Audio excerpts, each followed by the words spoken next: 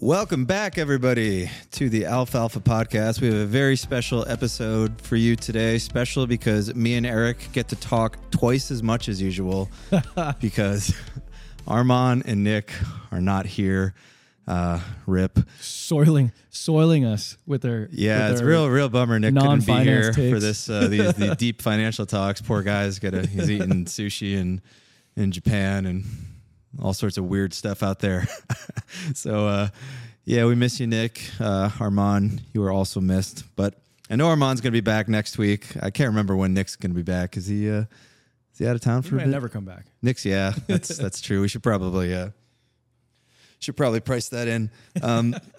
Anyway, let's jump right into it. We're going to just kind of do a market discussion here for the Alfalfa round. We're going to indulge ourselves. We get to really go a little deep today and just talk about what's happening in the world.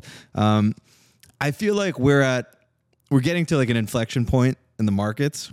I don't know if you feel this way, but I put out a big thread on Twitter today, kind of outlining my thoughts on what's happening in the world. I guess the TLDR of this at a high level, and then maybe we can kind of get into the nuances here. We did see a big explosion in liquidity via the Fed balance sheet with this BTFP program, right? We saw a bunch of assets added to the balance sheet. Markets basically just took off when that happened. Stocks took off, crypto took off. I think that's to be expected. The core thing to note here, I think, at least in the thesis I put out there, and I certainly didn't create this, but is the idea that this liquidity is temporary. It is not QE. Been saying this actually for a few weeks now, a couple weeks now, basically as soon as it happened, to be honest. But it feels like people are starting to come around to that idea. I was listening to Bankless today. I forgot the name of the guest, but he was like saying a very similar thing. These are loans.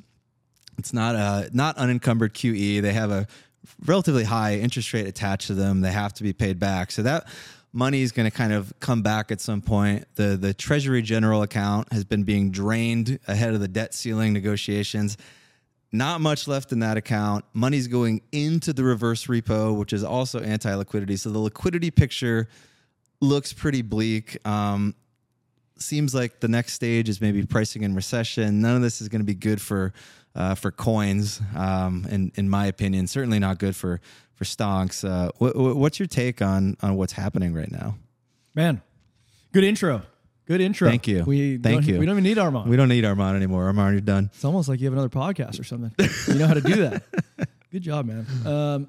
And also a very good thread. I loved what you wrote in there. I think, we've been talking about this for a while. My take, honestly, like I'm going to present this as a theme for the episode, is that, I feel like this is just really not a good time to be sort of like directionally biased. I think of this as like a moment where the waters are just really choppy waters, and you're trying to swim and you're trying to pick a direction to swim in, and there's like no current that you can like follow. Like this to me just feels like a time to be, like I put in my thread a couple weeks back, out of the water and in T-bills, getting 5% and not having to worry. So that's where I stand. But, I think going back to your intro here, let's talk about the liquidity. So liquidity has been driving markets, and ETH's up over 1,900 right now, right? Like over the weekend it went up. Well, I haven't checked in the last hour, so I don't know. But we were at like 1912 or so today, last I checked. So pretty to 1896. It's over. Oh, death. So like I was on vacation. I was in Houston, and I wasn't even doing anything on the internet. So I come back and check and see ETH over 1,900, and I'm thinking like, wow, like this pump could continue, right? Like we don't know. I think you're saying that it's not QE. This Fed balance sheet is not QE, which I agree. It's not unencumbered QE, but it is liquidity. It is liquidity. And, like these banks can draw on that facility. How much? I don't know. Like obviously there was a big spike initially. They can draw more. Maybe that increases liquidity even further from here. That's not like something I want to bet on. I am out of the water. I'm in T-bills. I'm very happy here. I've always been sort of bearishly biased, going back months. I just feel like now is not a time to be long in coins. But, ETH has risen from triple digits to 1900. So that was a good time to be long in coins. But, I'm like a longer term investor with a longer term time horizon. Like I don't want to be long risk assets as we head into what feels like it could be the most severe recession of our lifetime so far. And we've already seen, two. Yeah, I mean, I think for people listening out there, there's basically like two choices you have right now as an investor. You can be a psychopath like me and try to ride these waves, and they are good waves. I mean, think about the swings we've got. We went from, 4K plus on ETH all the way down to 800, back up to 2,000, then back down to 1,000 again. Now we're back up to 2,000 again. So those are some pretty good good returns, like if you know how to trade or if you're just very lucky. But I will say that like I have a little bit of brain damage. I had a near breakdown at your wedding last fall. I remember. I had a breakdown over the summer. I mean, I've had like 3 or 4 breakdowns in the last year for sure, because I've been trading all this both ways. The reality is, like, if I just bought all of the ETH I bought last summer and then just walked away, I would actually be up way more money right now, which is easy to say in hindsight, and the risk management is important too. And I did a lot to mitigate downside along the way. So not that simplistic, but I think for most people out there who are probably the vast majority of our audience, like I know we've been hammering this point for a while, but like you have the luxury of taking you take your ball, you go home, you can put it all in T-bills. You can make like close to 5% and just wait. And don't get me wrong, the waiting's been very hard, because if you did this last summer, you've seen like tons of gains going right in front of your face. And we don't know if this is going to happen next week or next year, right? It's very hard to predict when the wave is actually going to crash. But like that's the thing, you don't have to. Like, what is wrong with just earning 5% and then like having a bunch of cash and then buying Bud in the streets? Like that's nothing. Yeah, because I don't even care about the 5%. The 5% is nice, but what I really care about is that I get to sit on the sidelines as I watch prices go lower. I think like my bias is bearish, so I think prices are going to go lower, and I'm going to be okay when prices do crash, and I'm going to be excited, but I'm not going to show it. Because you're not supposed to. At the craps table, I bet on the don't pass line on the dark side. And, when the whole table gets swept of their money, like my chips get stacked up, and I don't celebrate. I go under the table, pound to the buddy. Yeah, you can't celebrate that. You can't celebrate that. You're like, oh, dang. You get some threats. Yeah. People are not happy. Yeah. So I'm going to be just like that when prices are tanking. I'm like, ooh, no. Do you own any crypto right now? Yeah, I still have my forever ETH bag. Like what percentage of your investment portfolio would you say like is in risky risk right now? Oh, I mean, probably all crypto, I would assume. But yeah, it's mostly crypto, and that probably like still 10% allocated to that stuff. And I don't think I'll go lower than 10%. Yeah, you want to have a little bit in case we're wrong, because nothing would be worse than like actually missing the generational bottom and just like living with that for imagine having like forever. an ETH-based podcast and just not owning it. Yeah, we all just totally missed the bottom, and then we just turned into these bitter bear tarts here, just being like, the nuke's coming. 6 years later, it's 28,000. We're like, we never bought. No. Yeah, I think about that all the time, and it's super scary for me. And This has been a hard thing to trade because honestly, like the charts and the fundamentals, they don't look anything alike to me. Like I tweeted this a couple of days ago. Like if I just was in a coma and woke up and all you did was show me the ETH chart and I had no other context for the last 3 years, I'd be like, holy God, this chart looks really bullish. Like this thing looks like it wants to go straight to 2,500 bare minimum. And this was before the pump, right? And maybe even all the way up to like 3,200, like seems totally fine. Because when you have these moves like we had in Q1, Q2 last year, where price just nukes down, it creates these like voids of liquidity, right? Where when price kind of gets back up into those zones, it moves up through it like super quickly. But just so I'm clear on what you're saying, you're talking about sort of like bounces off the bottom, sort of bounces off a local bottom, but that doesn't necessarily mean that it's like going to be this V-shaped recovery that immediately happens. Like I thought that the 2020 like COVID recovery was like an anomaly for bear markets, right? Like typically what you find is like if you go back to like 2000 or 2008 or even like in the most recent crypto bear market, you have like this plunge recovery and then like another plunge. Well, it can go either way, right? Like so if this is a bear market rally under normal circumstances, then yeah, you could see a quick move up and then we go back down, right? But if it's the start of a new bull run, you also could still see a very quick move up. Like regardless of whether it's sort of like a bear market rally or like a new bull market, like when price enters these zones where it's just kind of ripped through on the downside, you have a good opportunity to collect some like really big gains. And I think regardless of what, well, I guess not regardless. Like I think if we go down here and we don't quite make it back up on alts, like when I look at some of these alt charts, like the carnage of last year is going to actually present some like really interesting opportunities in the future because there's still tons of these altcoins that just have these gigantic kind of gaps, you know, and like I think Solana, for example, is probably going to have, I don't know if it's going to go to new all-time highs next time, right? Before we get into prices now, because I like that you segued over to alts, can we talk about what happened with Arbitrum?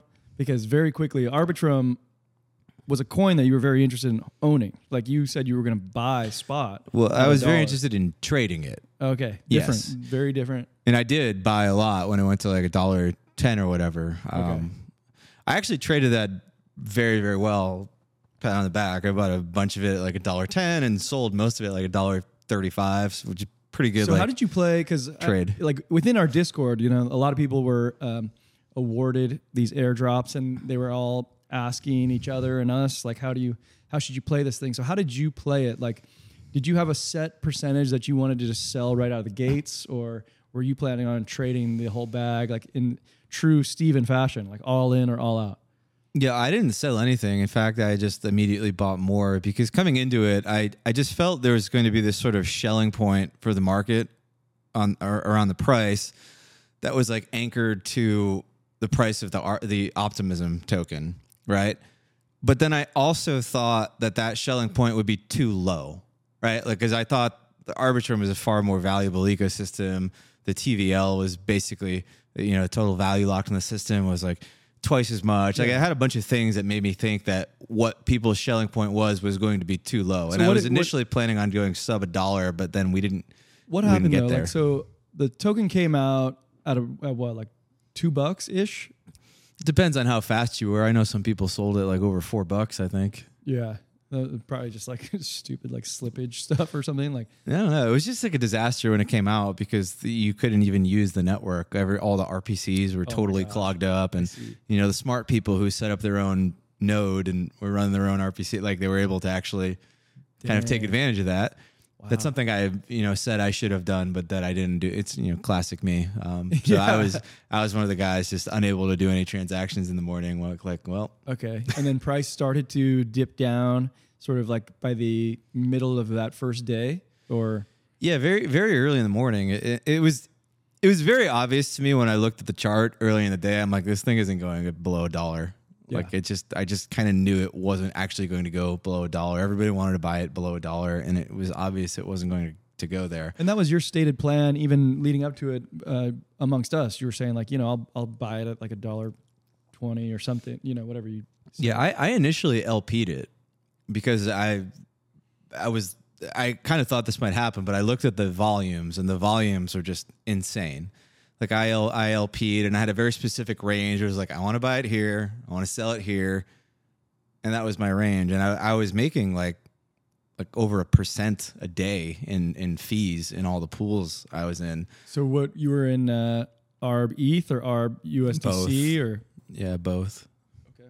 Both, because I had like an ETH price range and then a USDC price range. So I mean, that's a pretty good way to trade it, basically. Like, it does it for you, and you get paid. yeah, it's kind of nice. Like if you think the price is like kind of stable, it's great. It worked out really well. And then I eventually got out of the pools and I just started trading it perps on Bybit, and you know, squeezed some more out of it there. But you know, So is it on all the perp dexes now? Is it on Oh yeah, DYDX? I think it was instantly on Yeah. everything. Well, I don't know if it's on DYDX, but yeah, actually, I don't know which dexes it's on. Okay. Actually, so I don't want to comment on that, but it's definitely on every exchange that offers perps. Just been Okay, so fun has thing. your opinion of the ARB coin, has your opinion of that shifted at all since the, I don't know, what came to light here is like the Arbitrum Foundation started doing some shady stuff? Yeah, I mean, I don't know if shady is the right word, but weird. I mean, what happened at like a super high level was there was sort of this vote to do stuff with the tokens, and then it kind of came out that the vote wasn't really a vote. It was more of just like a thumbs up, good job. Thank you for doing your ratification. part. Yeah. It actually made no difference what people voted. It had already been preordained that the foundation was going to basically get like 750 million tokens or something, and that really rubbed people the Hold on, wrong way. Did the vote go in favor of the outcome that was preordained? Last I checked, it was like 70% no or Oh, something. wow. So it like Okay. swung pretty Wow. wildly in the other direction after people kind of realized what was happening. And yeah, the other thing that was kind of messed up too is I realized that, you know how we look on CoinGecko and it has the circulating supply and the fully diluted valuation. Yeah. I was today years old. I probably should have known this before. When I realized that the circulating supply, it's not like a smart contract where it's like locked. It's just like if the team says that, like, oh yeah, we're not going to touch those. Oh, they're just saying they're locked. Like, Yeah. they're just like with their mouth saying So, that. so in reality, instead of the circulating supply being like 1.2 billion tokens, it was really like 4.2 billion or And then 4.5 billion, I think, like strictly speaking. So you know, whenever 4.2 billion. whenever they yeah. get the gumption, they can just be like, actually, there's a few less. that Yeah, are locked. you kind of saw this with like DYDX. You remember that where Oh, yeah. everybody sold their stuff and then they had to go back and make like Brian Armstrong Yeah, no, buy you gotta, back you gotta his buy that back. tokens. Yeah. No, those It's are just- locked, pal, in quotes. It just made me like realize like what this stuff is such a clusterfuck. And Would you call it a scam? Would you call crypto a scam? Would you go that far? I mean, some of it is a scam. I would say most of it is a scam. Yeah. Like the vast majority of it is a scam. Like if you want to count like all the tokens, all the NFTs, all the everything, it's like almost entirely a scam. But that's probably not a fair way of looking at it because you want to look at it as like at least in a market cap Yeah. weighted kind of way. Still I would a say high even number. in a market cap weighted type sense, like most of the stuff out there is shady at best. And I don't know, like I even would put like the Arbitrum stuff, like it's like in the realm of shady. And I think it's really terrible for retail because you are unable to understand what's going on here. You don't have transparency into what the foundations are doing. They're making like these loans to market makers and giving them options. Like vast majority of the Arbitrum tokens are floating around, right? We're probably like in the hands of like Wintermute, right? This market making firm, and they can kind of do whatever they want with the price to a certain extent, I feel. And you just don't know what you're up against as a retail trader. There's a complete lack of disclosures.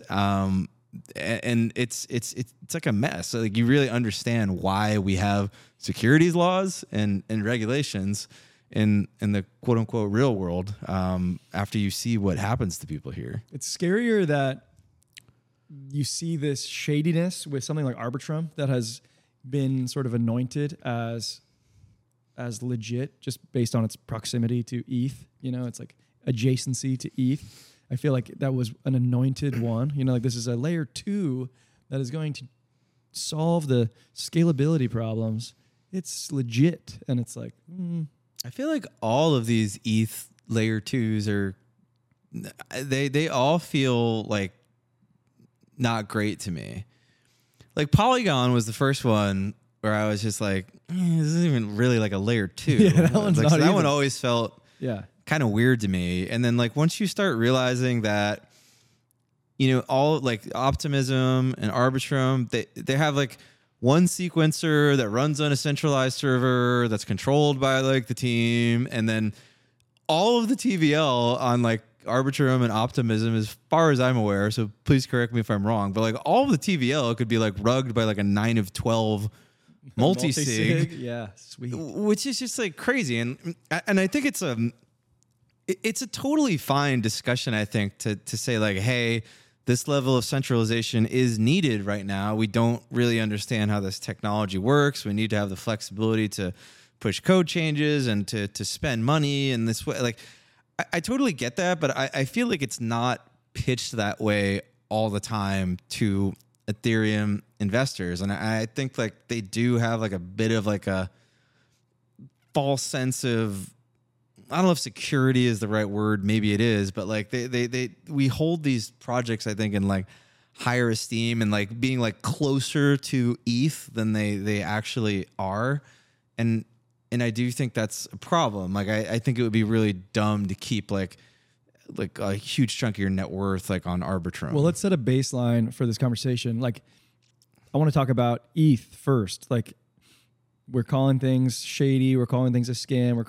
We're saying that it's a good thing that there are securities laws. Like, where does ETH stand within that conversation for you? Like, is ETH separate from a security? Like, that's actually legit? Like, shouldn't be regulated? Yeah, I don't think ETH needs regulations. Like when I look at ETH, I see like it's a commodity, right? It just is.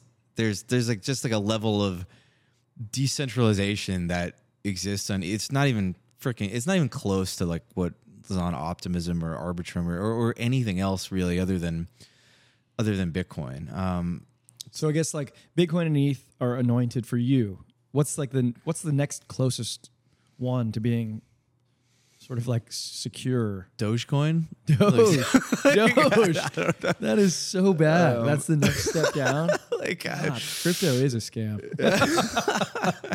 I mean, like, I don't know. You tell me, like, what else out there? I don't. Like, I like DeFi protocols. I feel like, like blue chip DeFi feels pretty legit, you know? I don't know. Like even something like Aave has problems, right? I think Aave is like highly dependent on, Chainlink oracles. There's the multi-sigs involved, and like there are these very obvious sort of like chinks in the armor of like a lot of the stuff that we use where they can kind of be brought down very easily. Or at best, like the other problem is you go full decentralized. Like you end up with like a worthless governance token that nobody wants to invest in. It's a hard problem to create something like ETH where the token like is pretty truly decentralized, but also like has like a investable thesis and accrues value.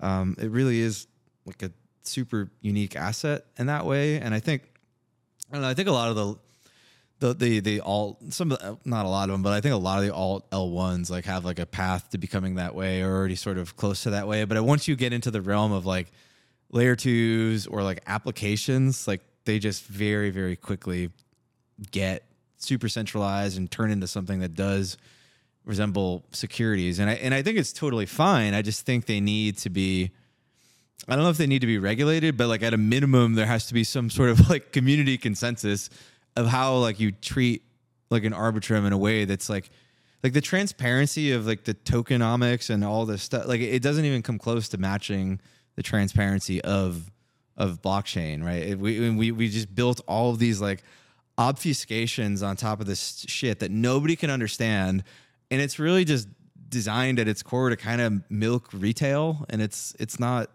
good. It's not sustainable. So what do you think about, let's talk about investment in these coins now, because like ultimately at the end of the day, we want to make some money. And I think, in a directionally up market or directionally down market, you can play these altcoins, independently of what we just talked about. Like, are they securities? Are they value accrual mechanisms or not? Like it doesn't really matter in the short term, right? You can like trade them based on what we talked about in the market segment at the open. Do you intend to sort of use these alts as sort of trading mechanisms? Yeah, I'll trade them all day. I love trading them. They have insane gains if you can trade them. I think that's properly. Like, the reason why I asked that right from the start is because I was shocked at like how your tone and tenor has changed from like being a guy who like sort of believes in the tech, I feel like, to a guy who's just like now so out on alts and L2s, and you're just done.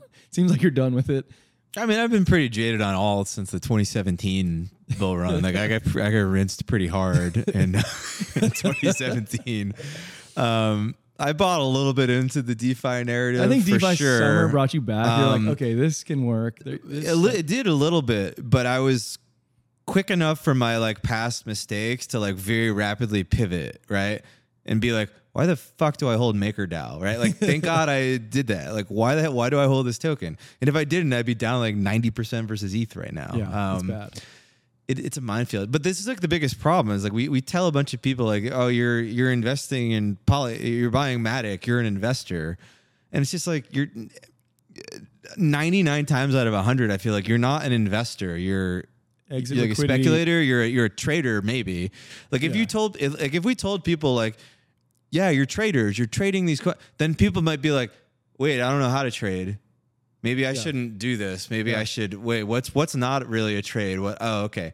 But like people think they're investors. They think they're investing in some tech that's it's gonna go up.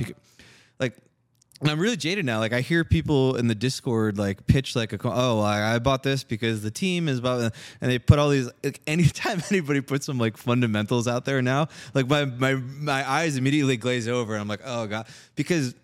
Not that they're all like that, but most of the time it's just like some talking points like, oh, what do we say this stuff to kind of pump the price up? And it's just, I just think people should either accept that it's just a game and they're playing the game and the game is to get good at playing the game and get good at trading, or they have to take a step back and be like, wait a minute, like what actually is going to accrue value, what actually is going to be around here, like what is, and then maybe they ultimately arrive at the decision, I just have to buy ETH and Bitcoin, which is honestly probably a really good decision for most people. God, what's like a simple way to determine if a token is accruing value? Like, have you been paid?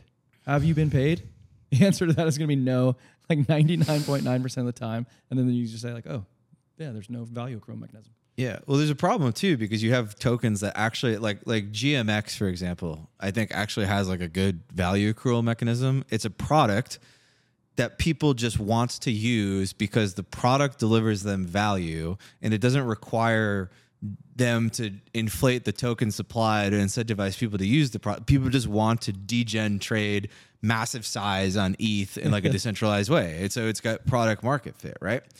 The problem is that if you do that, well, you're definitely a security. Like, so you can't have a product that does that with a non-anon team. Right. Right. So either you get like a fully you get like Uniswap. There's this like BS founder. You get the foundation here and there's a token here, and it doesn't do anything, but maybe someday and you do this weird dance, and then it's just like, do I really want to buy that?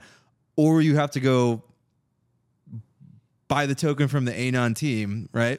Which, by the way, still like GMX still has like centralized elements to it. Like there are still things running, I think, on servers that are controlled by like this stuff is still not anywhere near as even the decentralized as people most think. blue chip of dApps you think are more like apps. Yeah, I mean, there's so few like protocols, apps that have been built in the space that are like even close to approaching what we would like to consider to be like truly quote unquote decentralized. And then to do that and have value accrual, it's just like a very impossible task. There's only one. I think there's only one. My beloved. Ethereum. Ethereum. Yeah, Ethereum. Good coin. It's a good coin. But it is valid as like a, you know, as a trader or an investor or whatever you want to call yourself, to buy something because you think there's going to be a narrative and other people will want to buy it after you. Like, let's be honest, like a lot of stocks work that way too. It is sort of just like a process of investing. Like everything doesn't have to be cash flow oriented, but I think like you have to be honest with yourself that is what you're doing. Not that you're necessarily buying this piece of life-changing technology, but you're like, oh, well, people are really going to like gaming tokens next bull run, and this is a gaming token, and these other projects failed because of XYZ, and this one doesn't have that, so it's going to have this narrative, and then people will buy into that, and then that's like totally fine. But like, don't marry the bags. Don't like get delusional about like we put people up on pedestals. We make we get Do Kwon and Danny Sesta, and like we put like they just all fail. They're like all charlatans in the end. Okay, I agree. So let's get back into actionable mode. Like I think this is gonna just full circle back to macro thoughts because at the end of the day, we want to like look at these coins and these tokens and see like what can we do with them to make some money. You put in your thread, in your thread recently, you posted your stablecoin market cap to total crypto market cap. I like that. It looks like we're getting to sort of a rock bottom. Yeah. I actually felt like the guy who invented the rainbow chart briefly. Do you remember when the Bitcoin rainbow chart, like it finally broke down below it? I feel like I don't like that your setup is the way it is. I think it should be inverted. Because it feels like we should be talking about this as not being rock bottom. It should be like this getting toppy. It's time to short. Like. Yeah.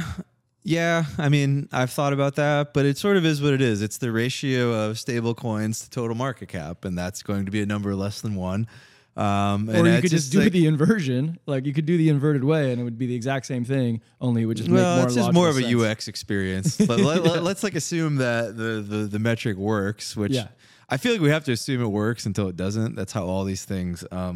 That's been one of the biggest things holding me back from becoming like super bull. As I'm like, this thing has predicted the last 5 consecutive mega or micro tops. And we're getting to that point now on this chart. Hit it. We actually broke below the magic line for a brief moment yesterday, and actually we retraced back above it today. But it is like it's at the peak, and for people listening at home, like this is basically an indicator that charts the ratio of stable coins to total crypto market cap. Like the sort of high level thesis being that the more stable coins that are in the system, the more sort of liquidity there is within crypto to buy coins and make number go up, right? And the problem we've been having in crypto for the last year and a half, like anytime anybody wants to get like super excited and just YOLO into Ethereum right now, I want you to do 2 things. 1, ask yourself, who the hell is going to get really stoked to just YOLO into Ethereum at like $2,300 a coin, like right before a recession? Basically, who's going to buy your bags? Yeah, who's buying your bags? Like honestly, like who is buying your bags? David Hoffman. And like you shouldn't be buying ETH like if you think you're going to make like 20%. Like ETH is the thing you buy because you're pretty sure you're going to make like a 5x. It's super volatile unless you are like a skilled trader. And the other thing you want to do is you call up like in TradingView, just plot like the total market cap of all stable coins, USDC plus USDT plus DAI, and look at that. Just look at that chart. It is down only. It's just omega down for like a year and a half straight. And just think to yourself, like, is this bullish? Is that's all people taking money off of blockchains back into fiat currency. Yeah.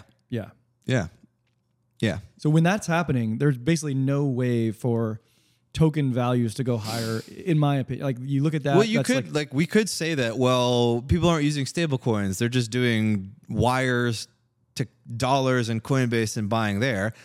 But that doesn't sound plausible to me because they're shutting down all the off ramps, right? So like, it's like hard for me to make an argument that like, oh no, well, stablecoin usage is down, but the use of bank transfers is going way up. So I think you set the tone for like a down from here place to be. But I want to ask one more question before we go that route. Like, there's another metric that you use, which was like this liquidity indicator on TradingView. Yes. That like flashed green or red. Like, are we anywhere in that indicator right now? Are we in I posted about this actually when it flashed green, and it flashed green at the recent Pico bottom. That was like BTFP time. Yes. Yeah. Yes. So I've kind of discounted that indicator a bit because like I don't know if the liquidity that we have should be weighted in the same way that like previous liquidity ejections have been weighted, because like, as I've said to you, like, I think that it's short-term in nature. Yeah. And the other thing that we haven't really talked about yet that I think is like super, super mega important is, although the Fed balance sheet is growing, let's assume even it's growing, right? Let's not even caveat it, right? Let's be like, oh, Fed balance sheet is growing. Underlying this growth, and I posted a chart of this to the thread I made today, a chart of checkable deposits. The checkable deposits is falling off a cliff. Like, it is. So people are eating into their savings. No, people are withdrawing their savings from banks and putting them like in money markets. Like, they're taking them out of banks. Wow. Like, everybody's focused on the sort of public liquidity via the Fed balance sheet, the Treasury General account, right?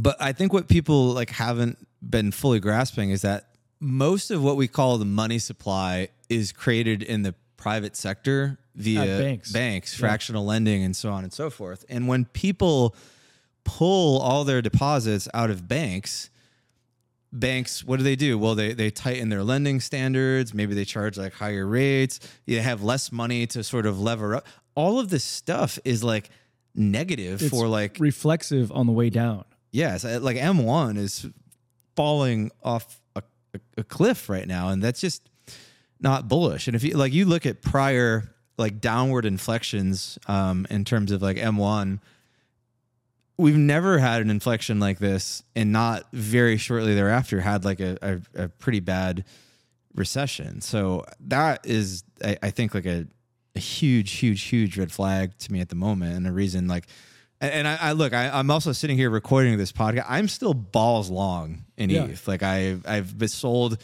a decent chunk. You know, I like to do this thing where I just absolutely mega ape in at points I think that are good, so that I don't feel bad about like aggressively selling on the way up.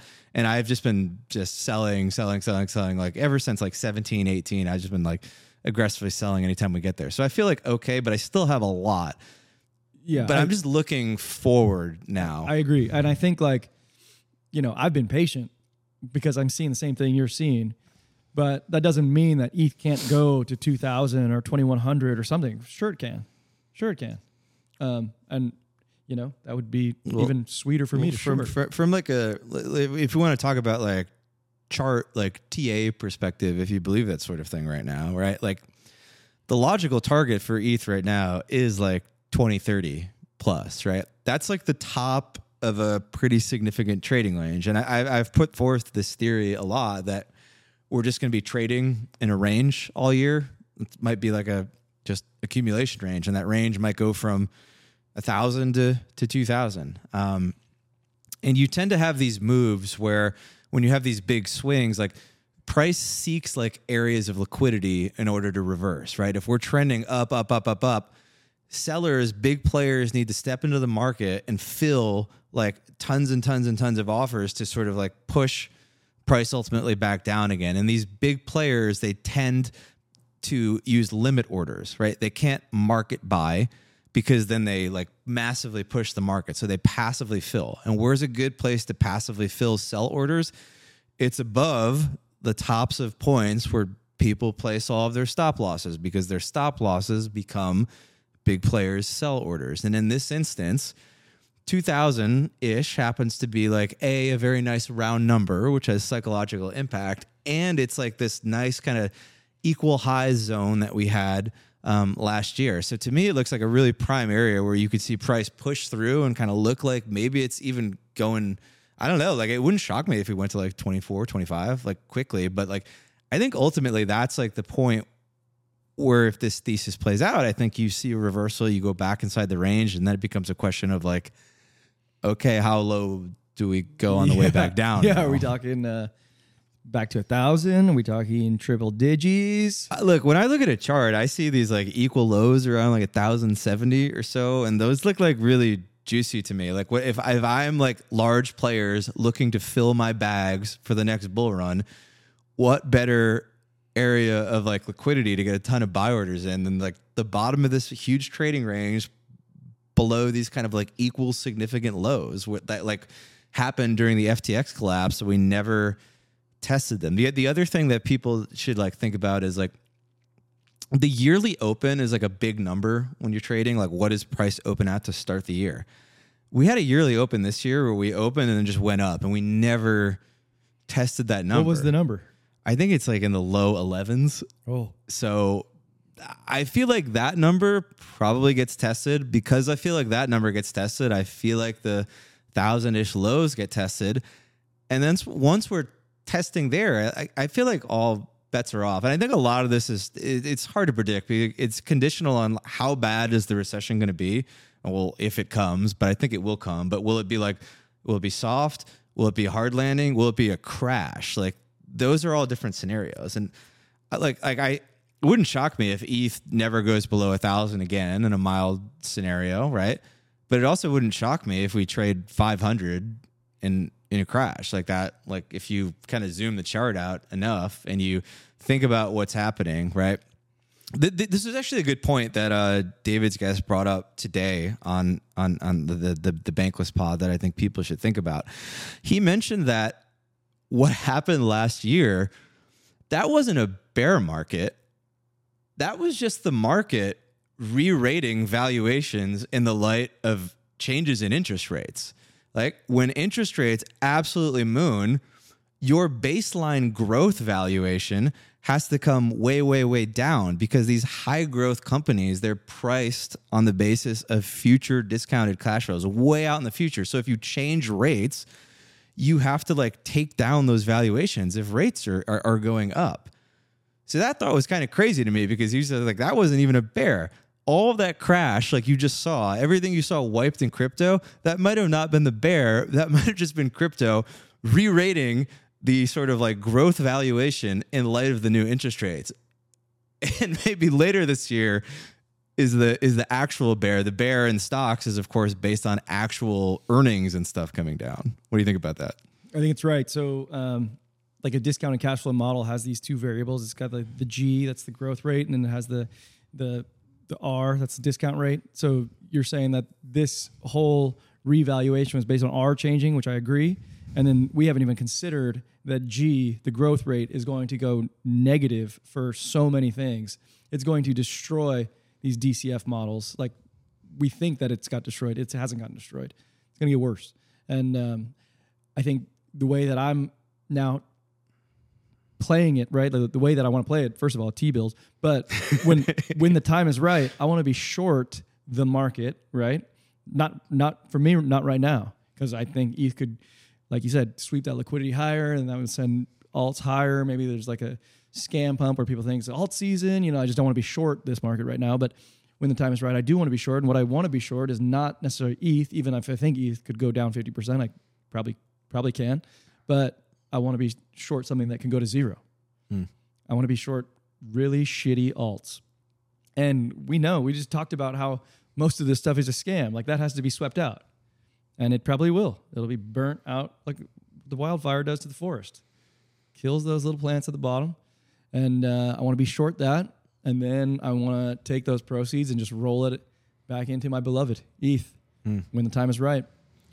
Do you know how many like internet stonks got like just completely obliterated during the .com crash? Like, what percentage? All of them. And it was like the exact same thing. It feels like we haven't even had that moment yet in crypto and like the history of crypto. Like I feel like we say this all the time. We just look at the CoinGecko thing and we're like, yeah, the top 50. That's just the way crypto is. Look at the top 50. These coins just have $9 billion valuations and they're scam. Even the top 20, they're scams. Yeah, maybe it's not going to be that way. Like maybe the coming year is the cleansing fire you talk about. Maybe we actually just wipe out all of that underbrush. And then maybe this is like our internet bubble moment. And then maybe from that, you have this like kind of, coalescing of the capital and everything around like the good stuff. And then maybe it ends up being longer term, like way more bullish for stuff like ETH and Bitcoin or whatever else is like delivering actual value, because these other just crap projects are just sucking all the liquidity less scams. out. They get killed. But then also remember that it took, a decade for that internet bubble to recover. Well, I like to think we fast play everything in crypto at least. Yeah. So maybe it'll only be 3 years. Yeah, not a decade, but it'll be a long time, I think, where people are thinking like, oh no, I've been through a bear market, and they think like COVID was the bear market. It's like no, COVID. We haven't had a business cycle in like 14 years, right? Yeah. So like there's an entire generation of people listening to this pod who literally never even been in an actual bear market, because it just hasn't happened, and that's like so crazy to think about. And it means everybody's head is like anchored to stuff that's meaningless. Like the idea that like when I say like ETH going to go to 500, like people are like it's impossible. And maybe it's unlikely, but like the damn thing was just like $80 like 3 years ago before we just shot like $6 trillion into the economy. Like we're not that far removed from it. And the S&P, when we talk about S&P going to 2,800, we're like, oh my God, we're just there. We're literally just there. It's not, we're just talking about like, we're only talking about unwinding the COVID nonsense. We're not even talking about unwinding all of the 2008 onward nonsense, just the 2020 onward nonsense, So I think these things are super plausible. I'm not saying that they will happen, and I don't mean to be like a mega bear tard over here, but like if you think that was like 100% the bottom, we're not going lower, none of this stuff can happen. The new bull with 100% certainty, like you might get wrecked. Like you need to have this thing in the back of your mind. Like stocks, I don't think stocks have seen their lows yet. No, me neither. Anything else? I could bear porn for another 3 hours here. No, let's go get some food. Let's grab a drink. That sounds pretty good. I guess in conclusion, if you get $2,000 ETH, maybe consider shaving a little bit off the top. I'm not telling you to sell your whole bags, but I do think there's a chance we're sitting here like 7 months from now being like, wow, I can't believe people were buying stocks from me at $4,200 and ETH from me at like $2,300. It's crazy. Right. I think that's is a right play. Definite possibility. We could be a new complacency part 2. I don't know. So stay safe out there, guys.